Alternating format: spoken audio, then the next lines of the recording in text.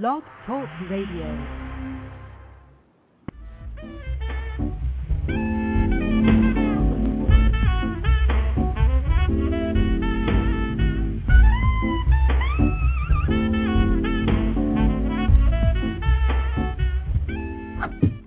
And now on Blog Talk Radio, you're listening to Wine Talk with Stu the Wine Guru.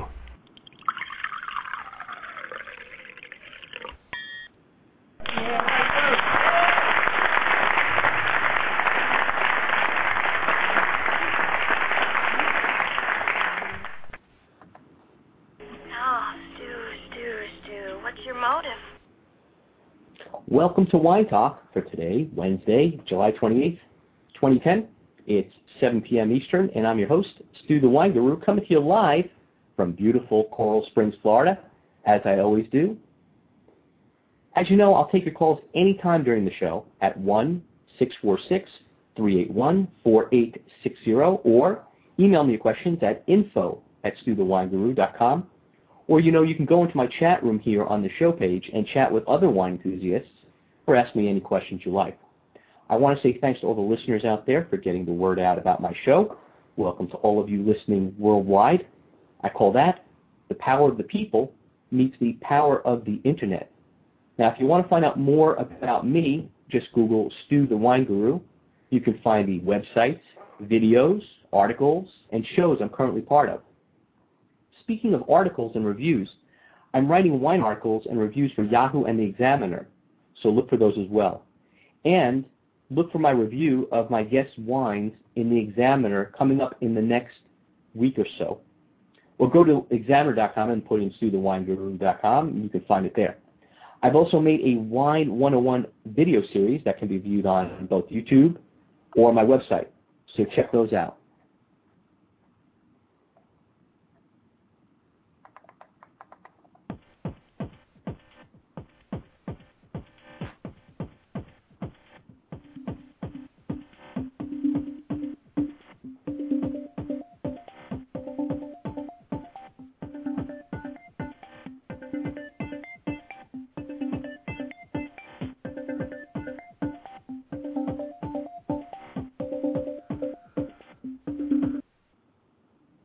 Tonight, as always, when I have a guest, I will be changing the format because I want to dedicate the full hour to him.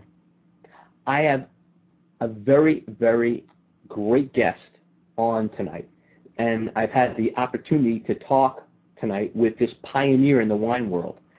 Last year, in my travels through Spain, my wife and I were fortunate enough to have gone to his great winery in Jerez, and I am confident in my claim that his wine company pioneered making sherry, and that they produce by far the best that the world has to offer. I also know that back in 1835, they started the process of winemaking, and this year they're celebrating 175 years in the business. He's a third-generation vintner. He's also had many famous musicians, poets, artists, movie makers, and politicians, all who have visited the winery and have their names scrolled on the wine barrels on display. His sherries are unique, flavorful, and well-known worldwide.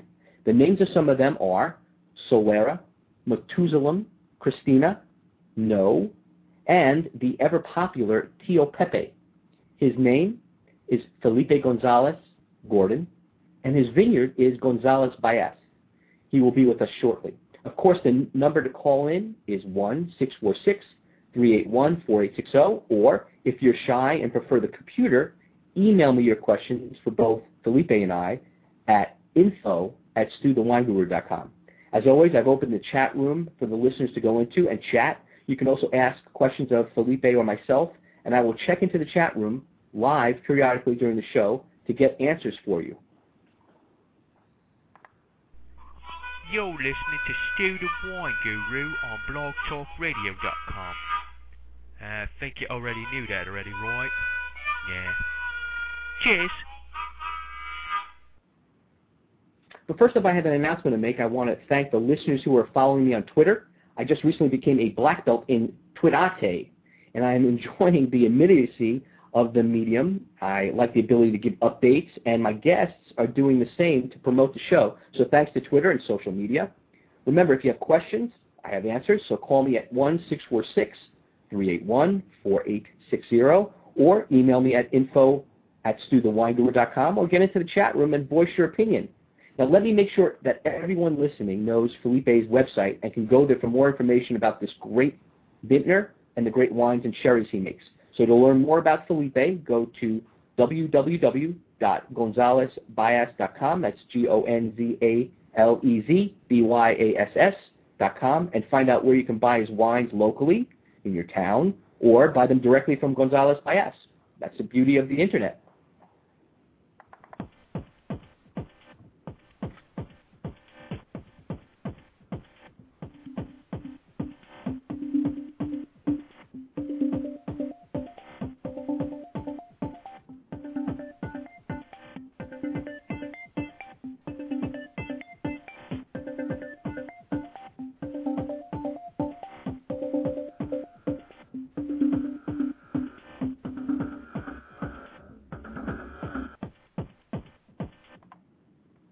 So, without further wait, let's bring on my guest for the night, Felipe Gonzalez-Gordon of Gonzalez Byass Vineyards.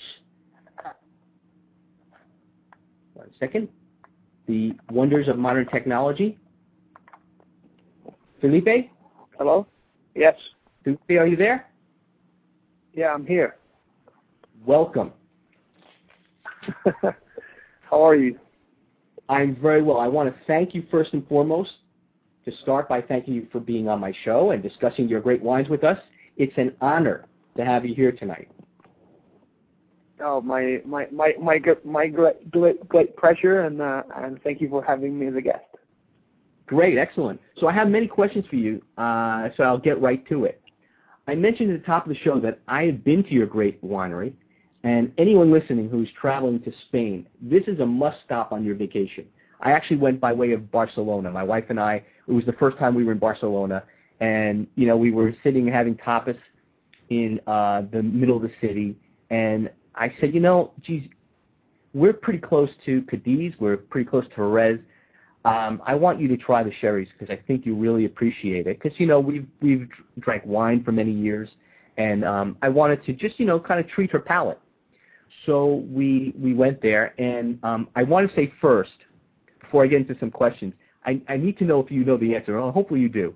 There's a wine tour guide at your winery. She's a little woman, very spunky, very happy, and very funny.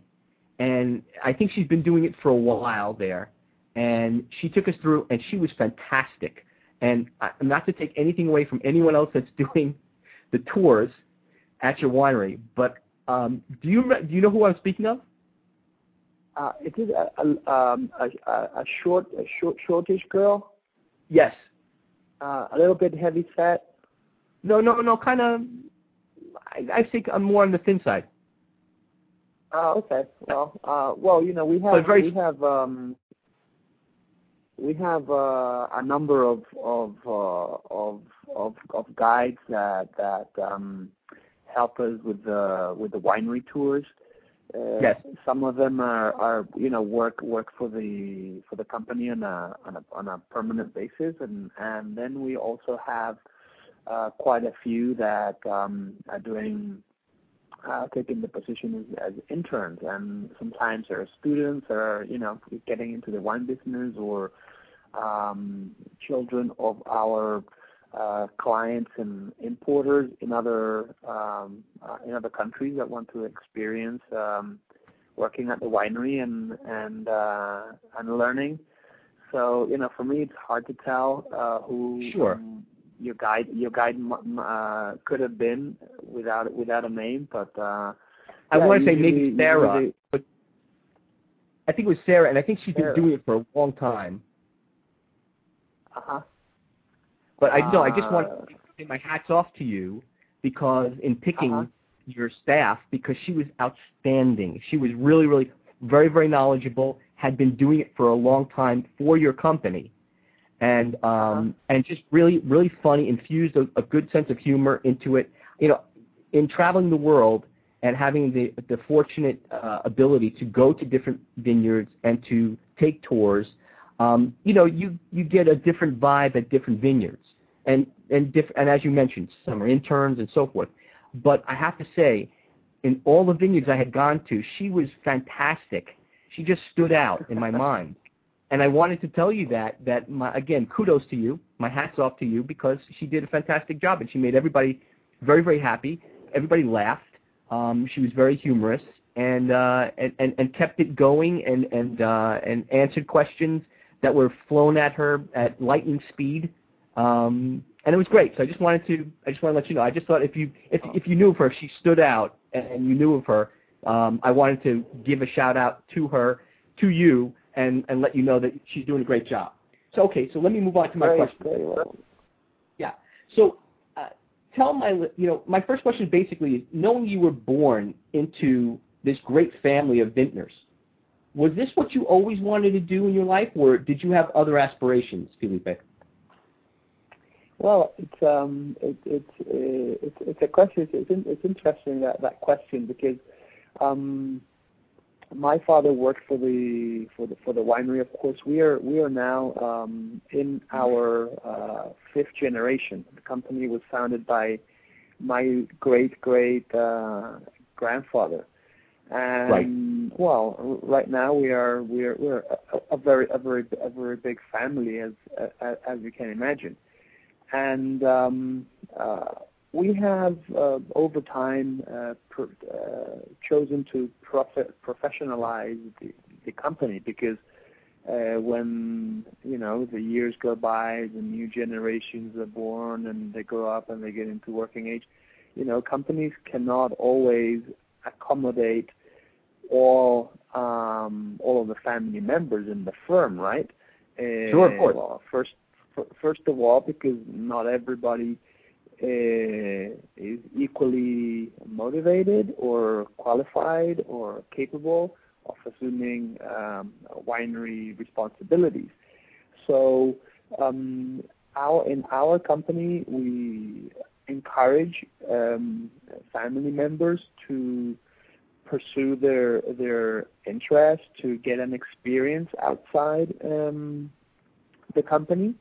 And what the approach is normally is if there's a vacancy, if there's a position that needs to be covered, and a family member has an interest, he can apply for the job. But a family member would be treated equally to an external candidate. So it's not as you might have encountered in other families, other family business, where the father and then the son and then the grandchildren, and it just perpetuates in the family.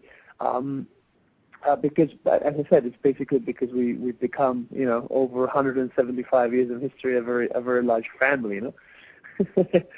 So, absolutely. And I want to say that's great policy, by the way. I wanted to tell you, I think that's a great policy, because unlike other wine families, and, I'm not naming anyone in particular, I'm just saying there's a tendency to have a little bit of nepotism going on. And, some people may not get as educated about the business. They just kind of inherit it, per se. There's not as much of a drive as, where there may not be as much of a drive and intention and attention to detail, I should say, as someone who would come into it and say, look, even though you're part of the family, you're going to have to go through the same thing that other people are going to go through who are not part of the family. And if you, rise to the occasion and you put through you do your time, you due diligence, you're going to succeed. Exactly. Yeah. But I think it's great. Very, very, very clearly related to the question that you asked. I remember vividly once. I was a little kid. I must have been around maybe 12 or 13, and I was in boarding school. No?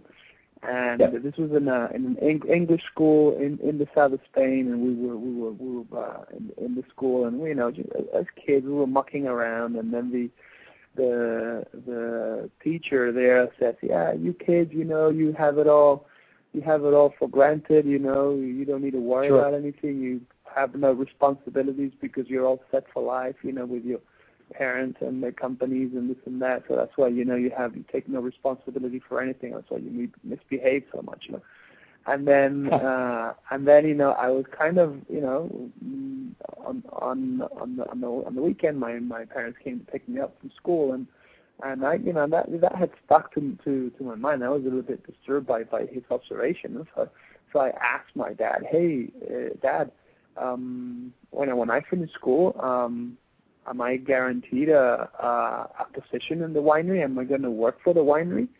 And his answer was, straight. He says, "Hell no, you don't guarantee anything here. You got to get through your studies, and you got to prove yourself that you're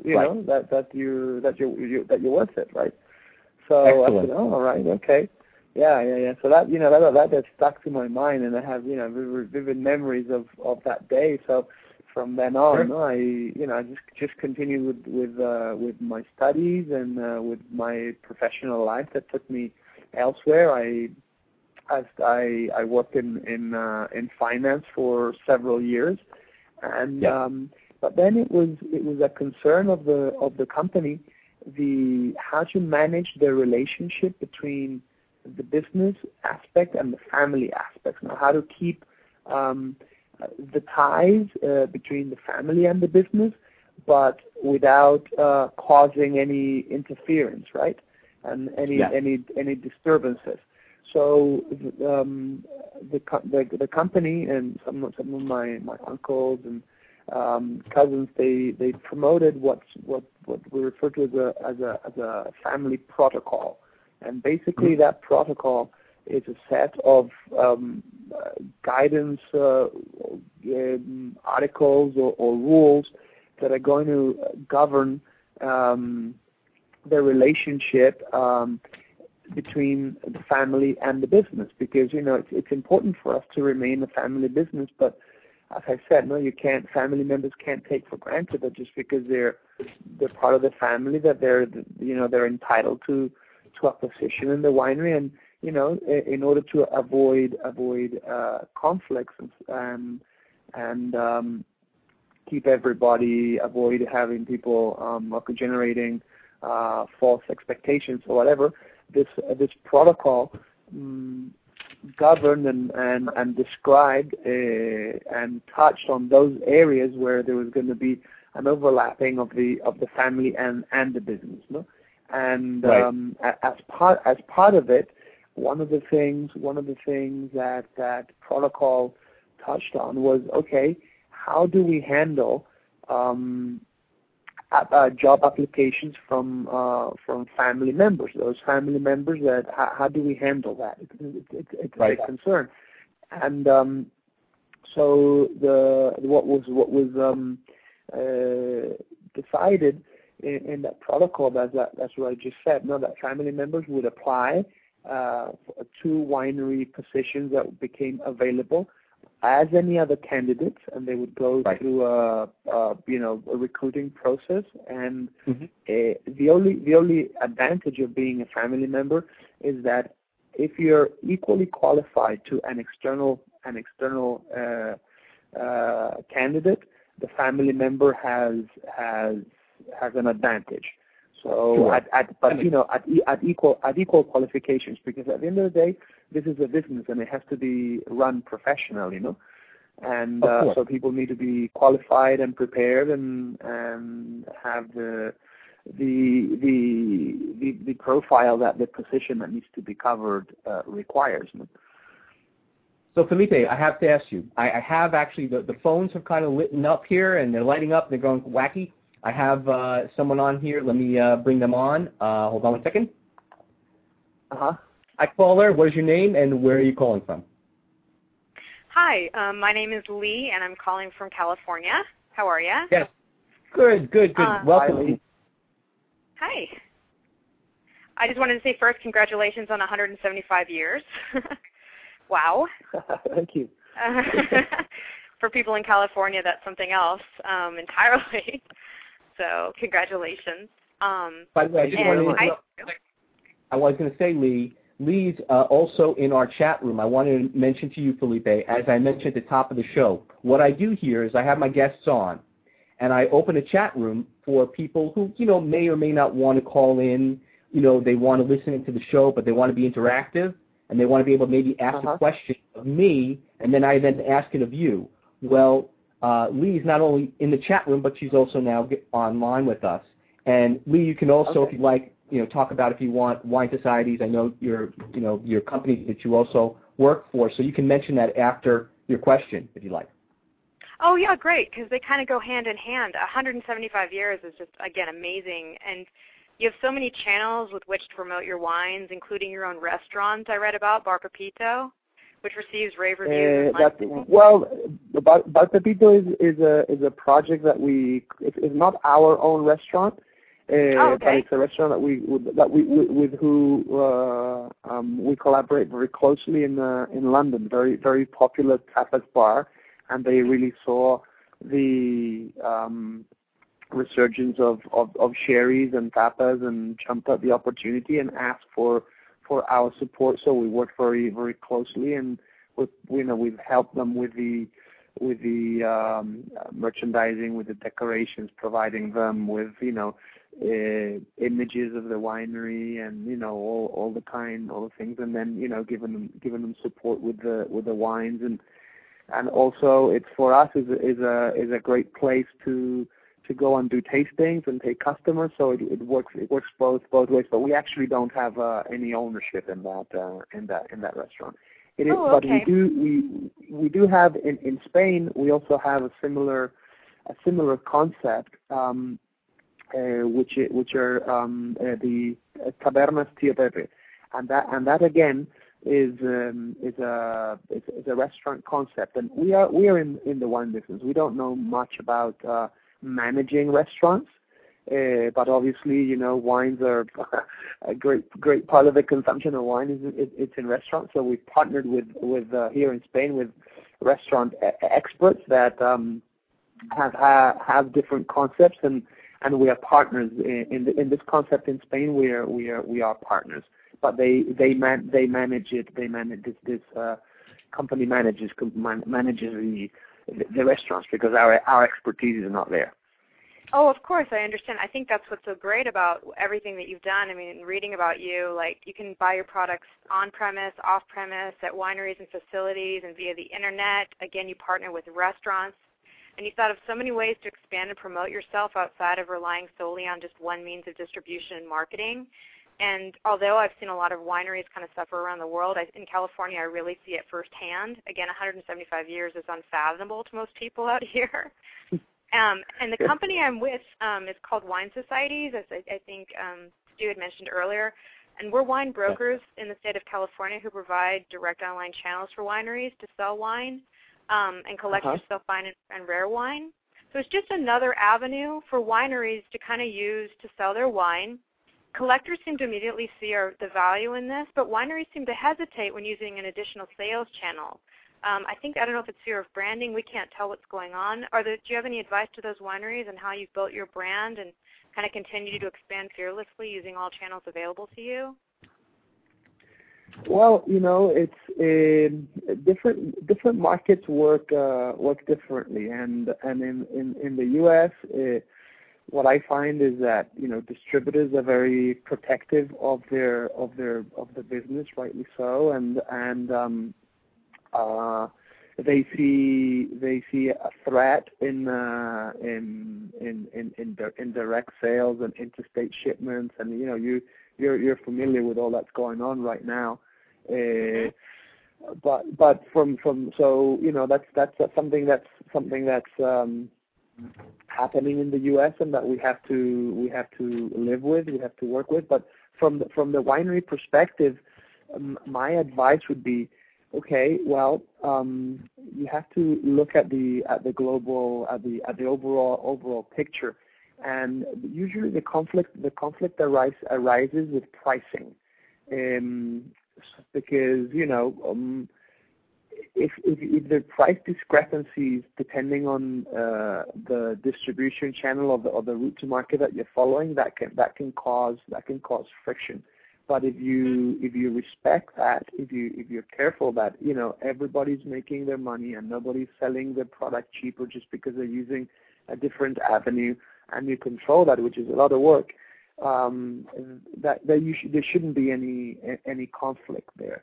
And also some things to consider is that certain products are more suitable to be sold by a specific distribution channel. So that also has to be looked into and analyzed carefully. Look at the characteristics of the product and see which is the best way to get it through to the consumer. It might not be through a grocery store. It probably impossible, especially if it's a niche item, to get it through the system to the consumer that way.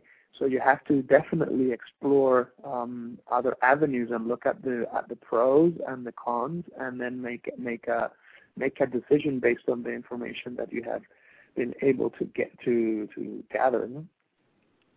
Well, thank you so much, and again, congratulations. And I want to thank you very much for participating and coming out of the chat room and into the phone. And please, by all means, anytime you want to participate with the show, I'd be happy to have you on. And if there's any other questions down the road, let me know, because I can always ask and get in touch with my guests and get answers for you. So always remember that. You've got my email, which is info@stewthewineguru.com, for any other questions, which I have a lot of those that are flooding my email box. So I'm going to get to those as well. So thank you again, Lee, and have a great evening. Thank you. And if you want to stay in the chat room, you can stay in the chat room too and ask some questions from there if you like. All right. Next up. So I want to know a few things here. So if you will, assume right now that I have the wide spectrum, Felipe, of wine enthusiasts, from Lee, who you just talked to, who's in the business, to the average person who's probably never had a sherry before. So if you would, just explain briefly the different types of sherries and what distinguishes them from each other. Okay. Well, I always like to make a clear point that sherry is really a region more than a wine. Okay, it's, right. We can use the example of Champagne. Champagne is a region where they make sparkling wine, and the sparkling wine takes the name of the region, but only the wines that are made in that region. Same thing happens with sherry. There's a tendency to call sherry fortified wines that are not produced in this particular region, and you find that in California, and you find that from fortified wines from Australia, from South Africa, and they are called sherry. But the reality is that is just as, let me use the word absurd, as some of these jug wines that we find in the grocery stores called a Chablis or a Burgundy, and they come like in gallon jugs, and they're they're from Central Valley, California. I mean, just because they're red, you can't call it Burgundy. Just because they're white, you can't call it Chablis. They're just benefiting from a region that has a reputation. Well, the same thing applies with sherry. Sherry is a region, and in this region we make fortified wines. And we have a great variety of wines that I'm going to explain what the main styles are and what the characteristics of those wines are, because they cover a very broad spectrum. When I'm doing tastings and consumer tastings, and I have people come up to my table and say, "Would you like to taste the sherry?" And people say, "Oh no, I don't like sherry." I said, "Okay, well, what sherry don't you like?" I just don't like sherry. I said, "Well, we have here 10 different styles for you to taste, and I'm sure we can find one that can probably please you. So if you give me 5 minutes of your time, I'll run you through, and and we'll see what you think. Okay, so people lend themselves to this experience, and usually I like to start with the lightest and most delicate sherry, which is Fino, and Fino is a sherry that's made from the Palomino grapes, and these grapes are fermented to dryness. You get a dry white wine, and then it is fortified, but it's fortified very slightly.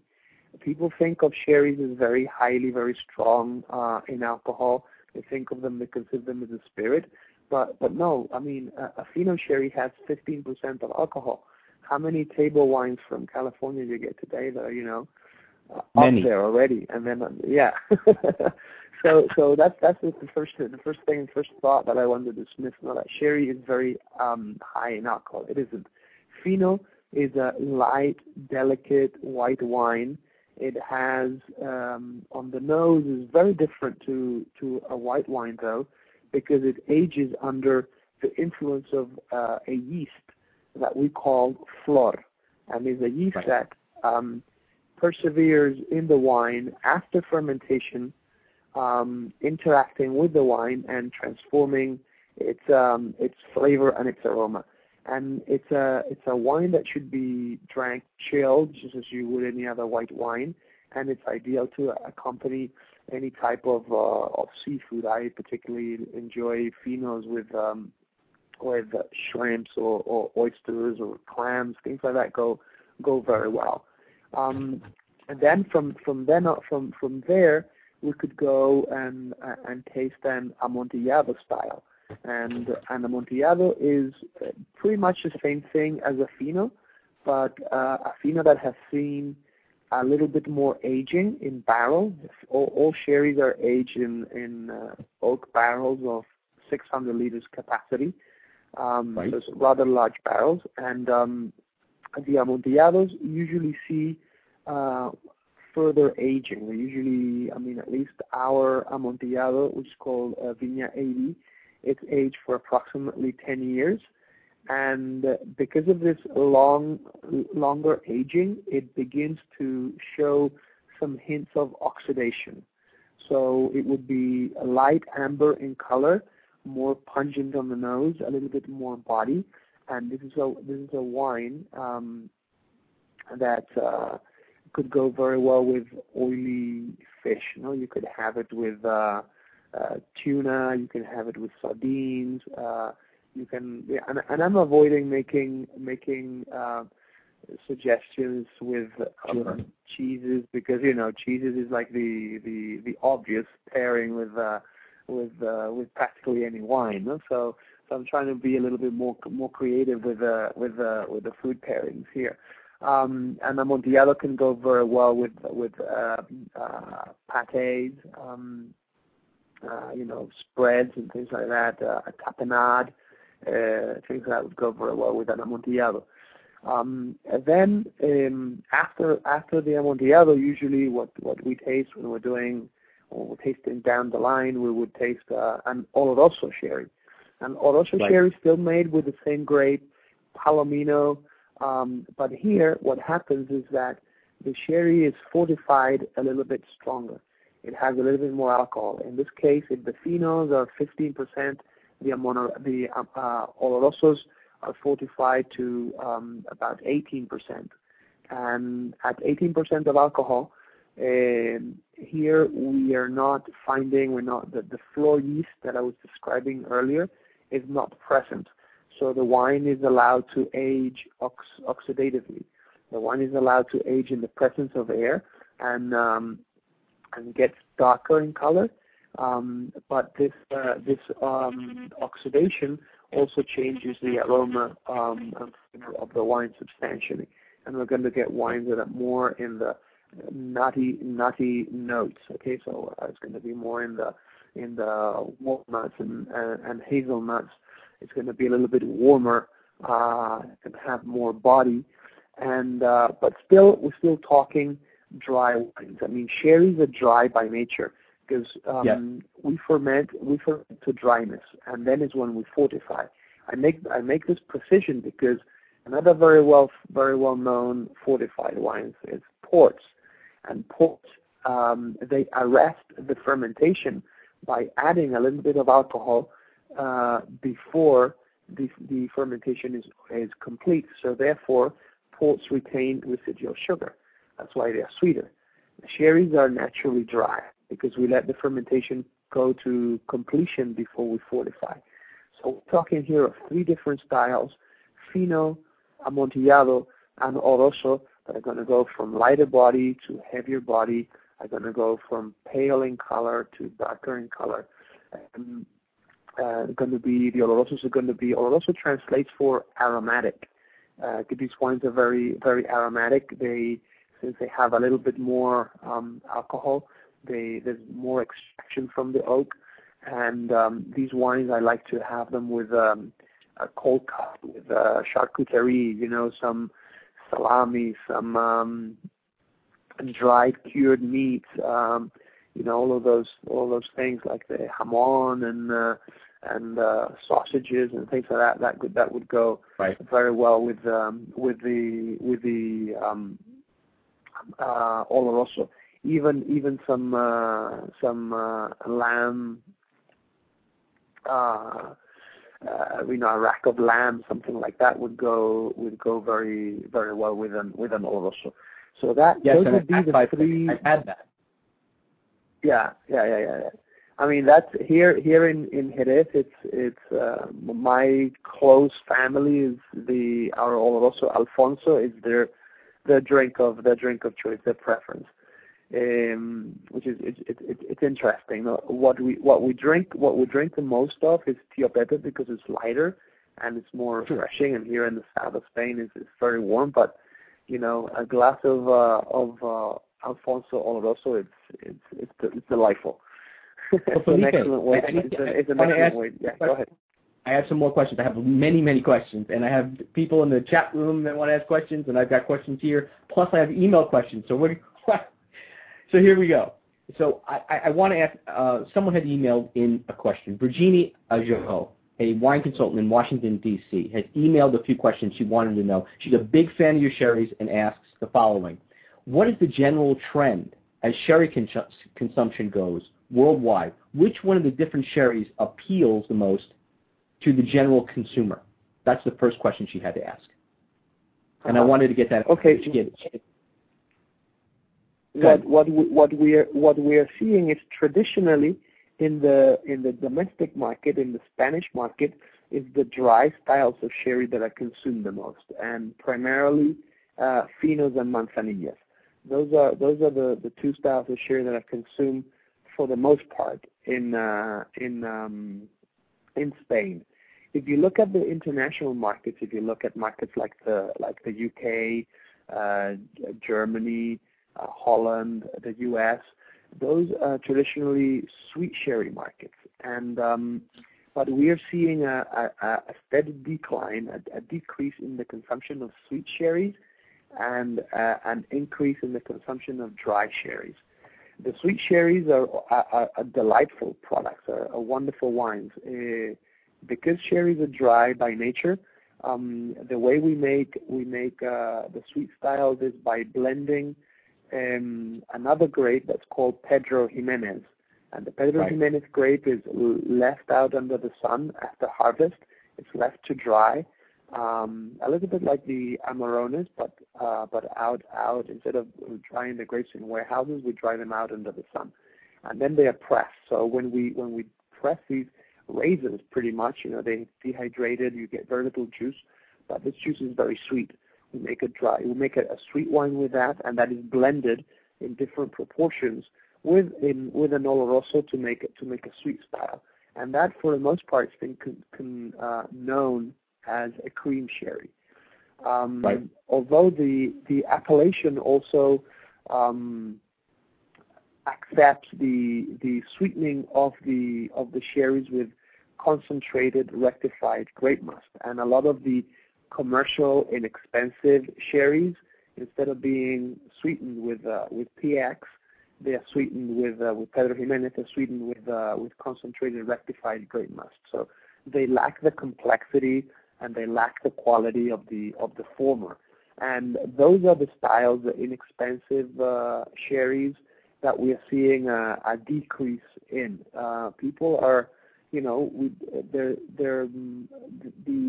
possibilities of wines and the choices we have today are much, much greater than what we had 20, 30 years ago. So if people are going to drink a sherry, usually they go for a nicer, better quality sherry. If they're still looking for a sherry they're going to consume as an after dinner to accompany dessert or something like that, they would go for a sherry that's a blend of Palomino and Pedro Jimenez versus the inexpensive cream sherries. And if they're going to have it with the meal, they would have it with one of the dry styles, a fino or an amontillado. And those are the tendencies we're seeing. We're seeing that a lot of restaurants are developing very interesting, very cool sherry programs. The thing is still very much a hand sell, but when you get a progressive, creative chef paired with a smart sommelier, they can put together incredible food pairings, and that will set them apart from their competitors in their area of influence. So a lot of people are picking up, a lot of trendy, cool restaurants are picking up on food, sherry and food pairings, and are doing very well. I have some great questions here from the chat room, and I want to get them out so everyone's happy, and you get some good questions here. So I'm going to start with Kim, who is a regular here in our chat room, and Kim asks the following: do you think that that sherry will ever gain the admiration here in the States that many wines from Spain have? And she says she knows for herself that many younger people want to taste more and want to know more about sherry here in the States. So I just wanted to get that question. It's a very good question. So basically, if I understood you right, is if I think that sherries will gain the popularity the Spanish wines have in general?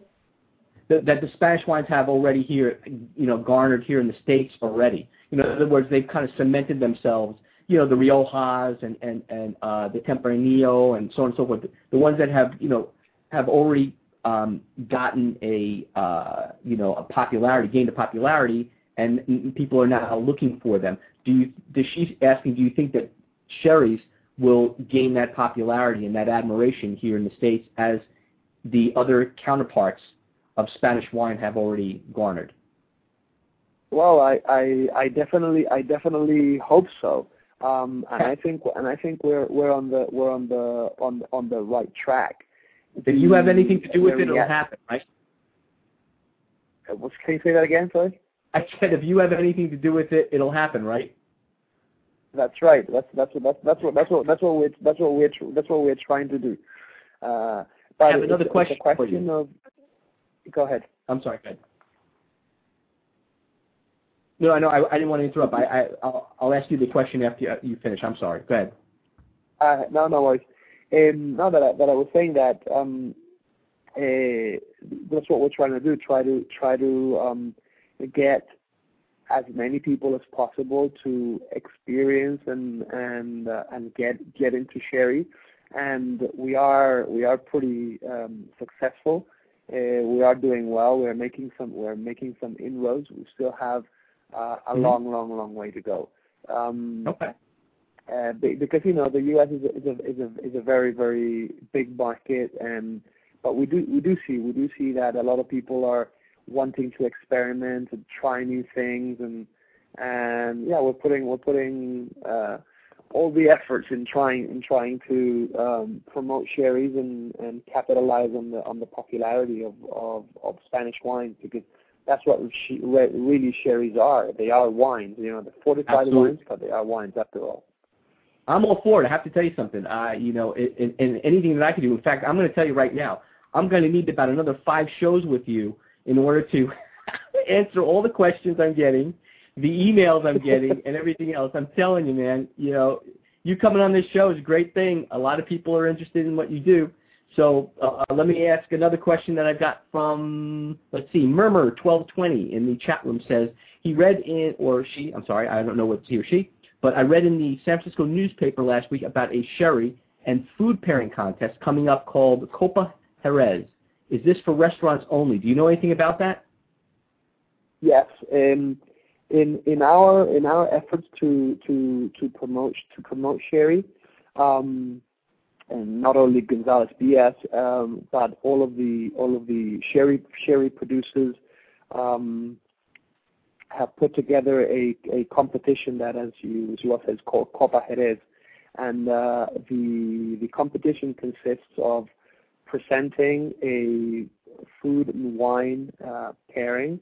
It has to be defended in front of a panel of judges and this competition takes place in different countries in the world. It takes place in Spain, in the UK, in Germany, in Japan, in Denmark, in all of the main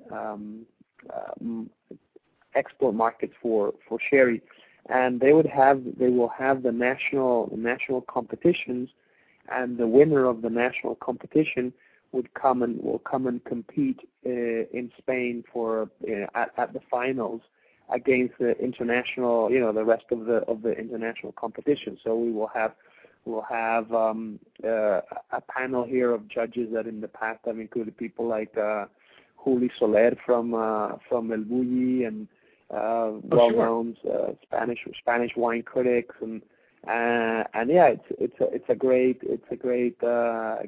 event, and I encourage anybody in the trade to reach out to me or to the agency that is managing and coordinating this competition that is called AKA Wine Geek. It's Steve Olson. You might know Steve Olson. He's a very talented communicator. And he runs the Copa Jerez. He coordinates the Copa Jerez competition. So any professional in the trade that wants to present their food and wine pairing, I mean, it has to be done very thoroughly and very meticulously, and justify everything. The chef and the somm have to present, and the national winner in the U.S. will have the chance of traveling to Jerez and compete and defend their pairing against the winners of the finalists from the rest of the world. It's there you go. Cool. And hopefully that answers your question, Murmur 2020 or 1220. I'm sorry. From the chat room. I'm not going to be able to get to everybody's question in the chat room. I'm sorry, because there's a lot of other questions here I've gotten. I also have some email questions that were sent in, so I want to get to those as well. So I'm going to go with, let's say, here's a couple different questions I'm going to kind of grab out. Since you're a young man in this business, how do you feel about the internet and the use of web promotions for your company?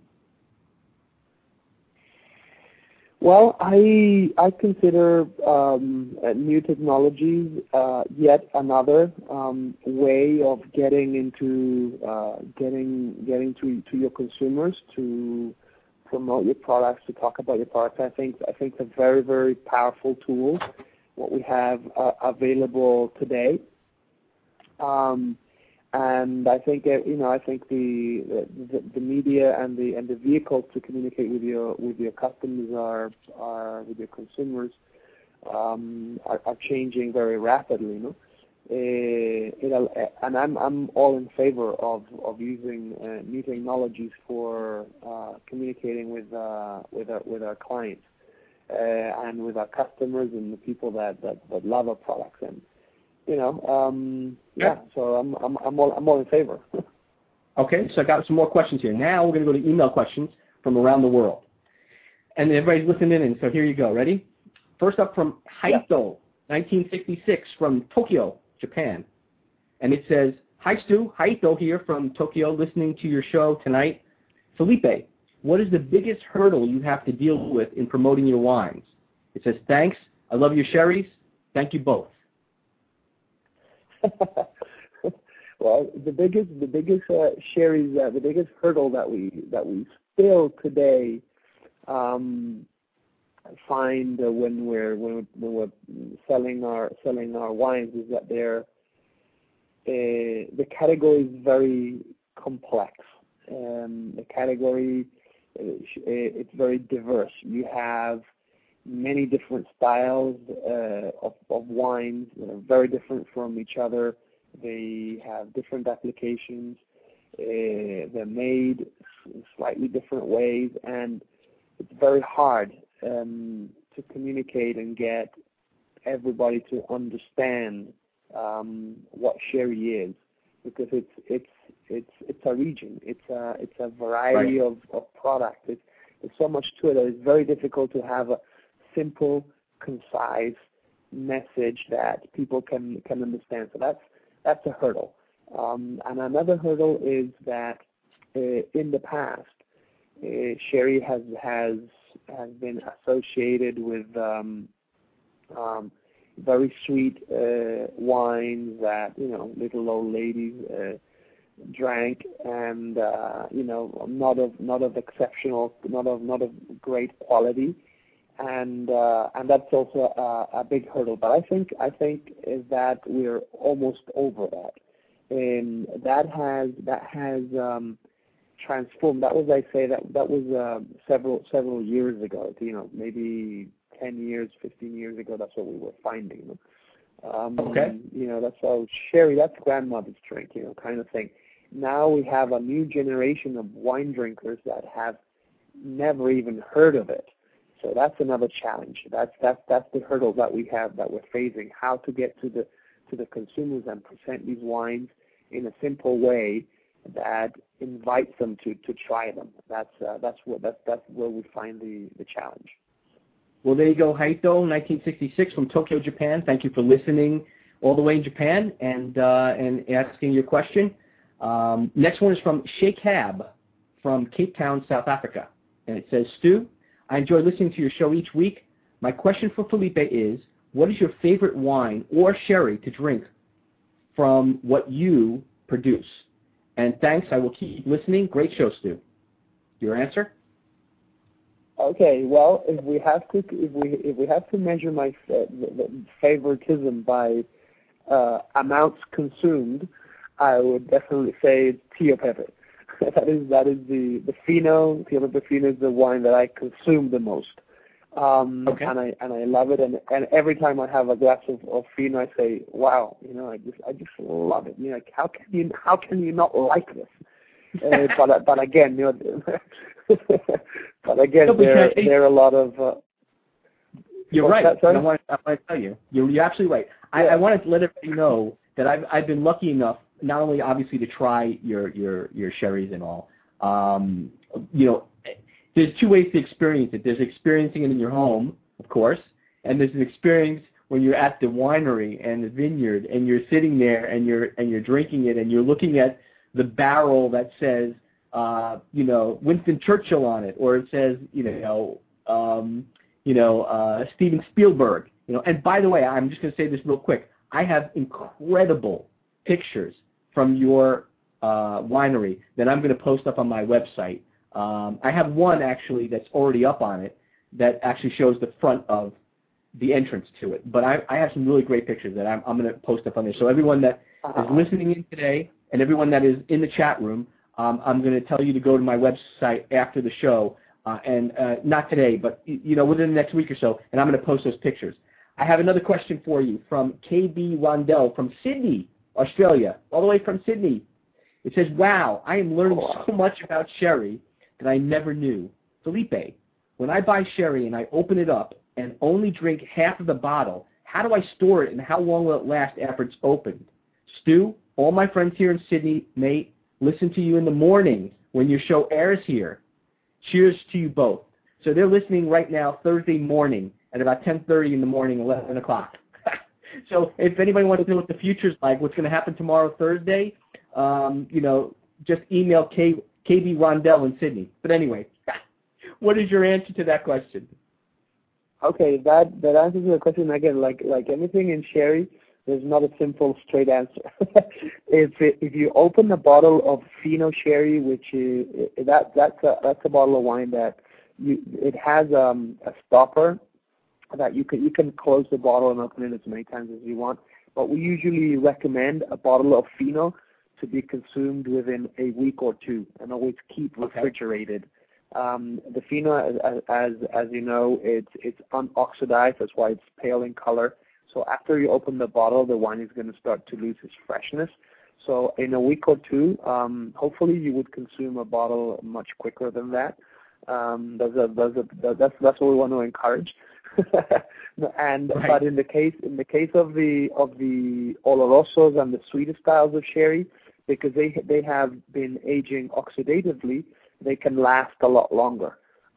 They can last, for several months actually, because they've already oxidized. Should you put them in the refrigerator? That's a good question. I get this question all the time. Should you put them in the refrigerator after you open them?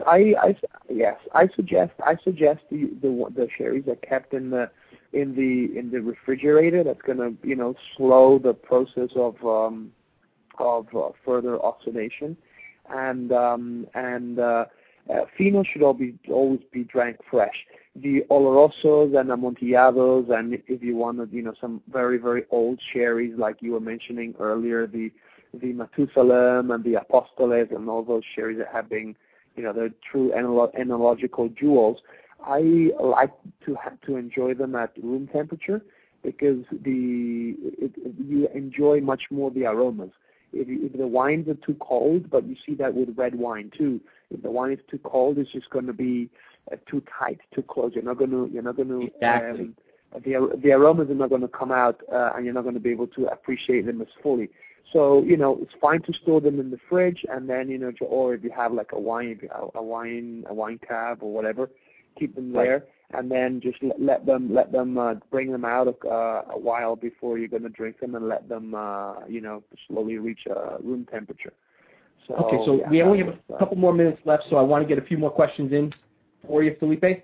All right, so these are questions really from me now. I grabbed a few questions from email, from the chat room. Here are some questions I have for you.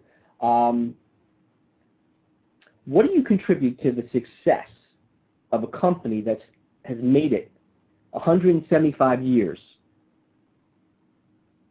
What do you contribute to your success for 175 years? You have been in business. There are regular businesses that can't say that. So, I'm not even talking about wine in the wine industry. I'm saying any industry. So, what do you contribute to your success? And everyone listening out there, I want you to get as close as possible to the speakers, and I want you to listen to whatever Felipe says, and do that in your own business, because these are gems that you're about to hear. So go ahead. Well, I think consistency is critical. Just be consistent, persevere, and always have quality as one of the most important aspects of your business. So perseverance, consistency, and quality. And so worldwide, everybody heard that. That applies to any business, whether it's where you're selling tangibles or where you're selling services. Okay, so we're down to the last minute here. I want to tell everybody to go to www.gonzalezbyass.com, GONZALEZBYASS.com, and check out Felipe's wines and info there. I'll tell you, I need 3 or 4 more shows, okay, easily with you. So I'm going to have you back on. Whenever you want to have me back on the show, it's been a great pleasure for me. So, chat room, you guys are fantastic. Felipe, you're a gentleman and a scholar. I appreciate everything. And again, I'm going to have you on at some other point in time. We're going to continue where we left off. And as always, if you have any questions about the show, email me at info@stewthewineguru.com. You can go to my website as well at www.stewthewineguru.com and click on the link for all my wine articles, videos, and listen to the archived wine talk shows. As always, as I say, if it's time to pour the wine, it's time for Stew the Wine Guru. So everyone drink up. Felipe, Have a great evening, a great week, and I will be writing my reviews. So everybody look for those in the Examiner and in the Yahoo, some of the Yahoo blogs. Have a great weekend. Right. Have a great week. Take care, everybody. Thank you, Felipe. Thank you very much, Stu. Take care. Okay, bye-bye.